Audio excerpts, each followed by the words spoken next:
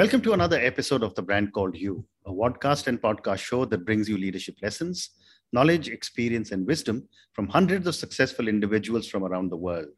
I am your host, Ashutosh Garg, and today I'm delighted to welcome a very, very accomplished professional turned entrepreneur, Mr. Pramod Rao. Pramod, welcome to the show. Thanks a lot, Ashutosh, for the opportunity, and great to be on The Brand Called You. Thank you. I've been following you, and great to see where you've got to The Brand Called You today, right? Looking forward to the next. Thank you so much. Thank you. Pramod is the co-founder and CEO of Threado, and we'll talk about that. He's also the ex-vice president marketing of Zomato. Pramod enjoys road trips and being a pet parent. So Pramod, today let's start with talking of Threado. Tell me about this venture. Sure. So Threado essentially is a marketing platform focused on helping businesses that have a community focus. Mm-hmm. Right. What we started about a year back, and once the pandemic hit, and the reason why I started Threado, right, was essentially looking at what's happening around us given the pandemic took place. Mm. And one of the key things that I observed was everything moved online, and multiple platforms today are enabling people to come together in groups, right? So which we call as communities today. So that accelerated by several years. And today we see that being the common way for people to connect with each other online. Mm-hmm. In fact, Web 3.0 that a lot of people are talking about these days is completely built on top of communities, and that forms the infrastructure layer for Web 3.0, right? So broadly, started seeing this trend happening where communities will become mainstay or almost the common way for businesses to exist or interact with their customers. My own experience with Zomato largely involved building a strong content and community playbook, which forms the foundation of Zomato today. So I've seen the first-hand benefits of a community-first approach to businesses, right? The network effects are really, long term, the benefits of community are difficult to knock off. Which is why we started Threado with a mission to help more and more organizations take a community approach. And we basically help them manage their online community wherever it exists, right? And make it super easy for them to get the best out of the community and provide a great experience to their members. So that's what Threado is about. We are an early stage startup, a small team of about 9 members right now. And in the very early days of 0 to 1 journey. Fascinating. So, you say that you are building communities. Can you give me an example of some of the communities you've been creating? Yeah, sure. So we aren't exactly building communities ourselves, right? No, we are helping out existing communities, right? manage their communities better, right? So taking an example, today there are these cohort-based courses like on deck, right? Or closer to home, there's like Stoa School and few other platforms that have come up. So most of these have their communities on a Discord or Slack, right? Or even take SaaS companies today, who are for individuals, creators, or developers. So it could be like Figma, which is for designers, or it could be like Descript, which is for podcasters. They have a very community-first approach to growth, right?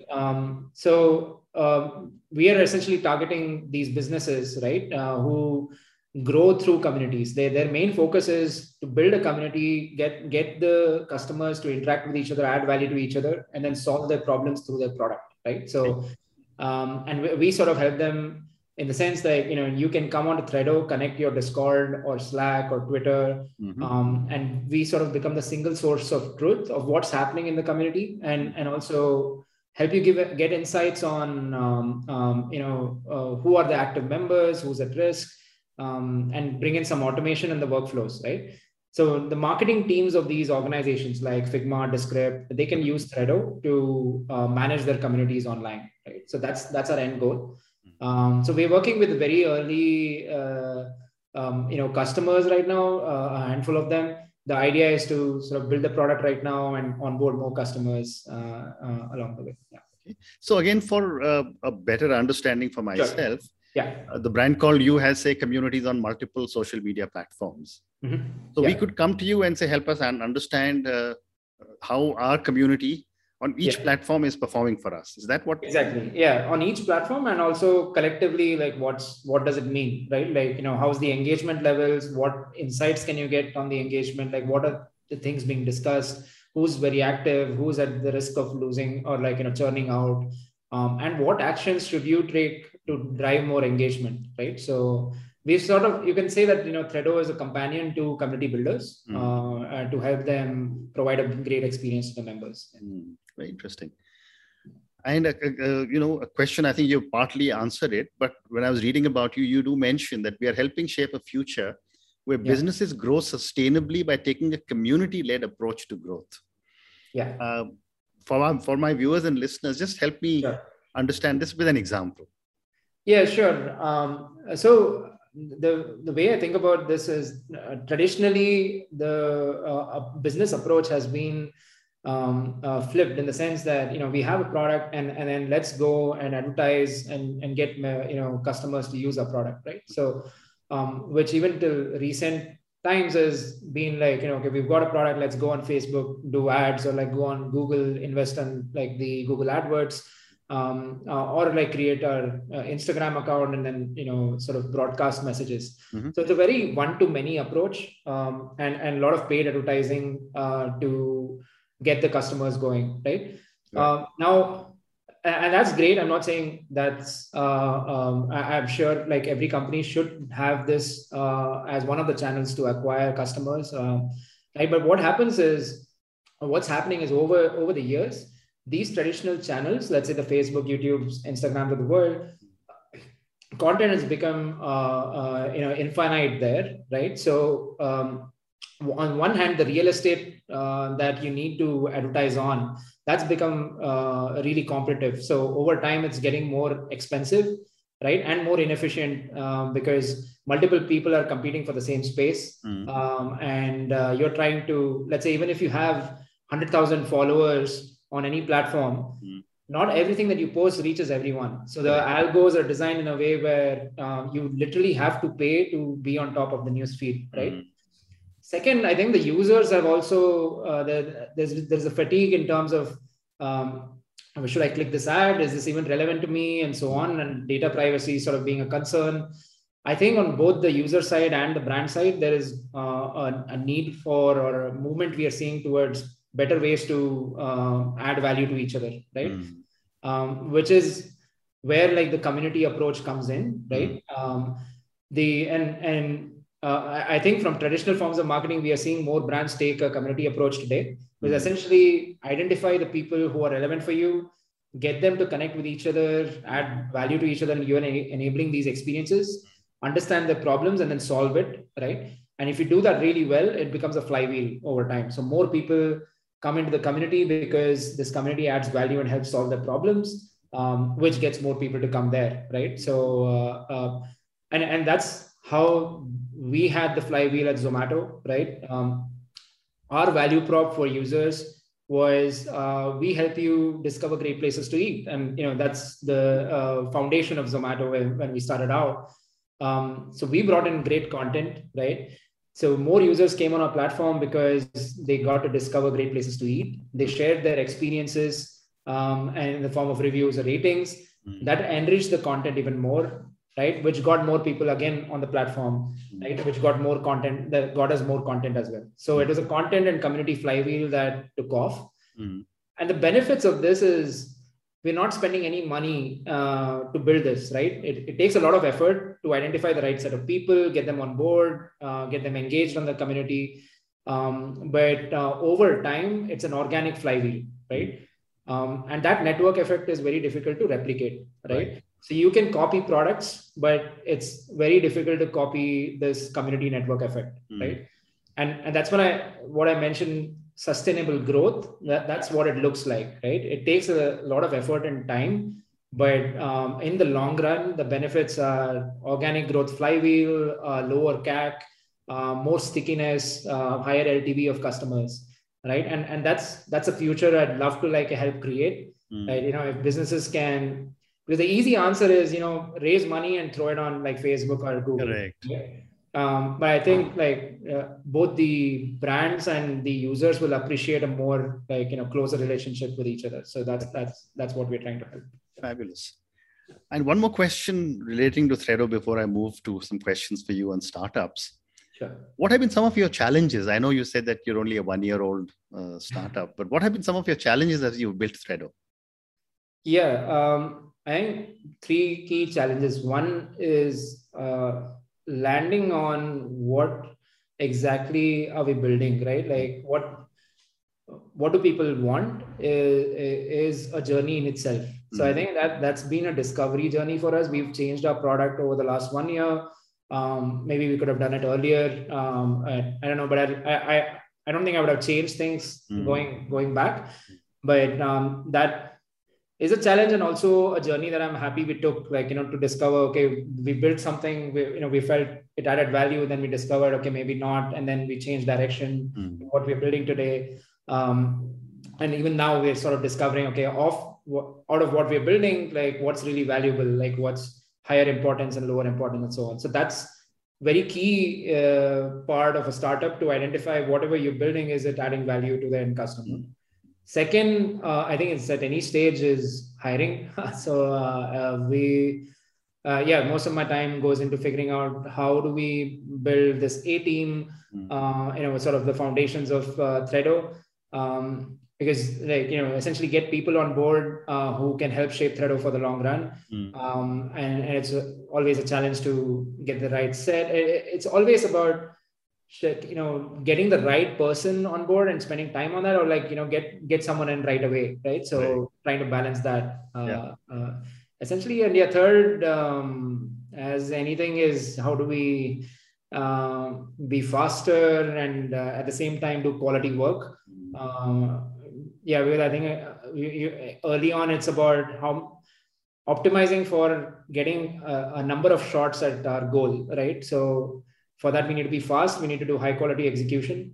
And that's always a challenging part. How do we really increase speed and efficiency to allow us multiple shots at the target, right? So these are 3 broad areas. Yeah. Fascinating. What you're saying takes me back to my Guardian days, as well as to my brand called You days as a startup entrepreneur. But I'm now going to ask you a few questions about startups, because you've done startups.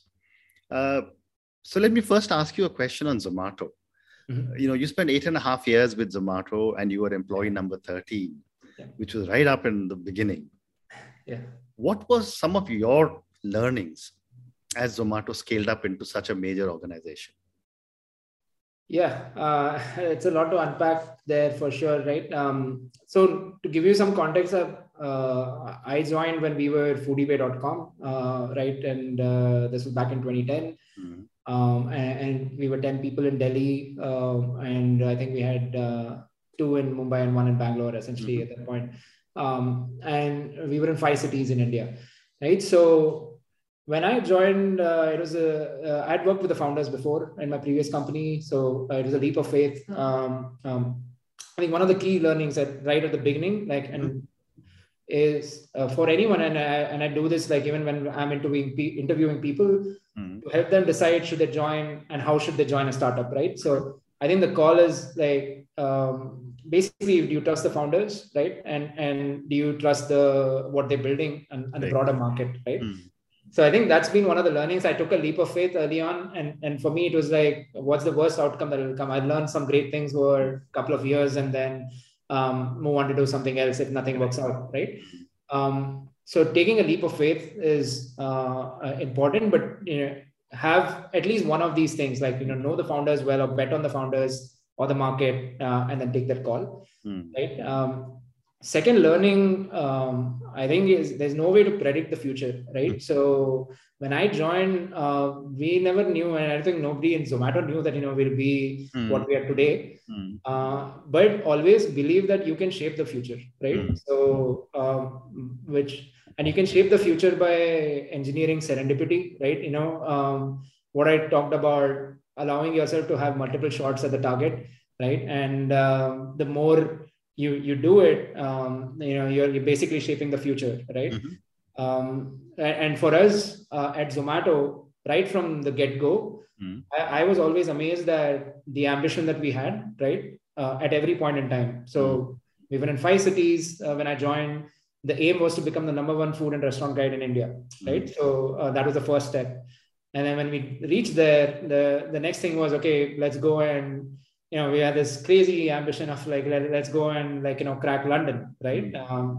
And this was in November, I think, and November 2011. We were like, why don't we launch London by December 25th? And then we were like, okay, let's do it, right? So I think for me that like was the energy at Zomato. It's like, think of a crazy like goalpost and then curling attitude after that, right? Let's do and see what happens. Wonderful.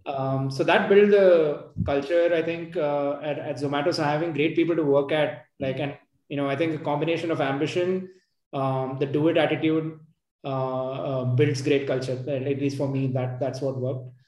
And yeah, lastly, I guess learning was there'll always be ups and downs, right? I think I've learned a lot to zoom out over the years, versus being overly within the box or worrying about what is happening in the moment. Because in the end, the broader, as long as you have a view of how it is shaping up overall, and you're certain, okay, how this might lead to the next 6 months, it pans out. You have a way to come out of it, right? So those would be some of the fascinating. And you have been a startup entrepreneur. I'm sure you have invested in startups as well. My next question to you is that what are some of the basic mistakes a lot of startup entrepreneurs make? Yeah, so I think one of the mistakes is, and maybe we've also gone through that, is first is writing lines of code before first, versus like having clarity on what you really want to do, right, or build. So a lot of us probably get in too early to the build phase, which is not a great approach. I think like there's a lot more. Build is probably the last 10%, like 90% of like the work is like figuring out where the market is, what's your wedge into it, and sort of then like writing lines of code after validating a few things, right? Right.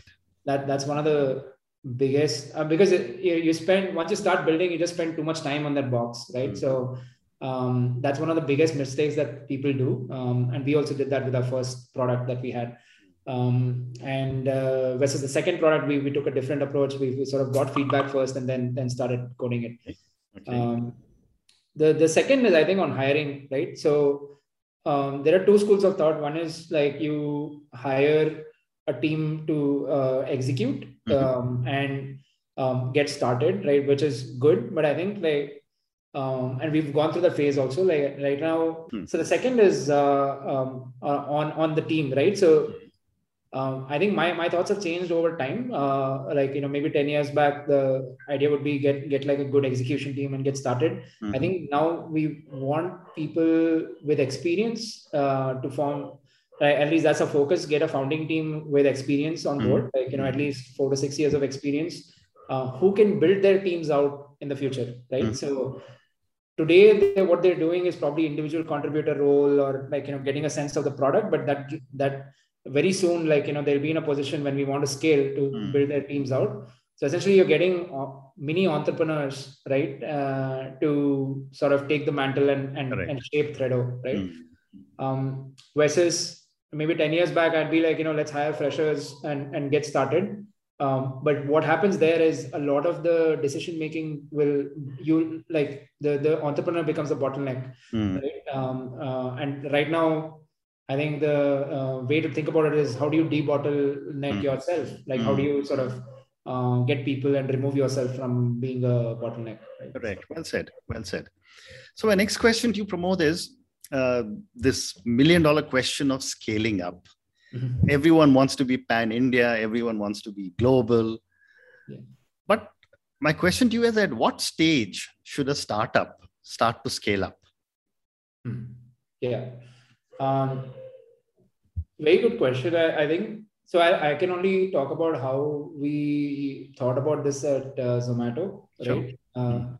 And very early days, for example, like I said, when I joined, we were in 5 cities. And the idea was, and even from the 5 cities, we were doing really well in Delhi, and maybe the other cities were still like nascent, right? But only once, let's say 2 or 3 cities started performing some, like, have like a North Star metric in mind, and then we started seeing the same performance in other cities. When we felt, okay, we can replicate this in more markets, right? So we spent a good year after I joined to just like move from, let's say, 5 to 10 cities and get like and I think back then we had another competitor. So I think we got the confidence once we overtook them in traffic, and then people loved us more, and we started seeing, you could say, product market fit in India. And only then did we think of, okay, like maybe we have found a replicable model. So now we can take it to other markets, right? And expand there. We also had 2 or 3 ways of scaling, right? One is geographically, one is adjacent. So we launched Zomato events back then, and then we shut it down after a year, right? So I think thinking about adjacencies and also geographical presence. I think at the point when you want to scale is when you've reached a place where the organic flywheel is kicking off, right? And then you can replicate, or that you have a playbook to replicate it in other markets, right? Until then, I think you still need to focus on select markets or customers and go. Wonderful. So Pramod, I have time for 2 more questions for you. Yeah. My next question to you is on funding. There is often a debate, should I bootstrap my startup as long as I can, or should I grab the money whenever I get it? I'd love to get your perspective. Yeah. So I actually think you should only raise when you need to, right? So my belief is, one is, there should be a need for a raise, like, for your business. I think each one's context is totally different, sure. Right? So if you can bootstrap it to a point where you know what you're building, you're sure of, because there are a lot of unknowns when you start out, right? Now, for someone, like I met a founder yesterday, and who said that, they would not exist if they're not raised right from the get-go, right? Because he didn't have financial backing and couldn't have lasted beyond a certain time, right? So it worked for his context that he raised right from the start, and helped him build what is built today. But the context could be completely different. Like if you have the ability to bootstrap it, to figure out to the point where you're sure of, maybe not sure, but the direction, right, that you want to take. And then you need capital or don't need capital, like you can take a call at that point, right? But always like depending on at the stage you are, if you need capital, then you raise. If you don't need capital, I think you don't need to raise, right?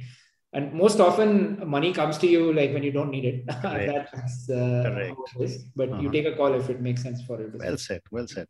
And my last question to you, and again, I've been asked this many, many times. Is it good to have a co-founder, or should you go solo? And I know that there are answers for it, but I'd love to get your perspective. So I do have a co-founder and CTO. Whether it is necessary or not, to be honest, like before Threado, I had explored 7 other startup ideas. The reason they did not take off one of the key things was I was waiting for a technical co-founder, right? So when I started Threado, I had actually learned to code and built out the first version of it for a few months. But it reached a point where my capabilities just capped out, and I started to look out for building out the engineering team, right? So my journey has been a bit of both. Like to start, I don't think you should wait for a technical co-founder. I think a lot of people tell you that. In fact, like a lot of the folks I met, they were saying, you don't have a co-founder, like it just complement, like, you're coming from business background and all of that. But those are myths. I think you can get started. And if you're building something that resonates with people and they want to come on board, I think having 2 people or 3 people co-founding team is always good. I have benefited a lot because Abhishek came on board as co-founder, right from thinking on the product, how we're shaping Threado, I don't think I could have done that as a solo founder. But yeah, there is no right or wrong answer. I think for me, it was serendipity. I just found Abhishek, and then we sort of, were able to build Threado together over the last few months. But yeah, I don't know how the world would have been if I was a solo founder. Wonderful. Pramod, thank you so much. It's been such a pleasure speaking to you. Thank you for talking to me about so much about Threado and about communities and how well you're building all these. And thank you for sharing your thoughts for startups. Thank you again. Thanks a lot, Asutosh. Yeah, no, it was great chatting with you, and wishing you all the best as you get to 1,000 interviews. Right. Okay. Thank you. Thank you. Thank you for listening to the Brand Called You videocast and podcast, a platform that brings you knowledge, experience, and wisdom of hundreds of successful individuals from around the world. Do visit our website www.tbcy.in to watch and listen to the stories of many more individuals. You can also follow us on YouTube, Facebook, Instagram, and Twitter. Just search for the Brand Called You.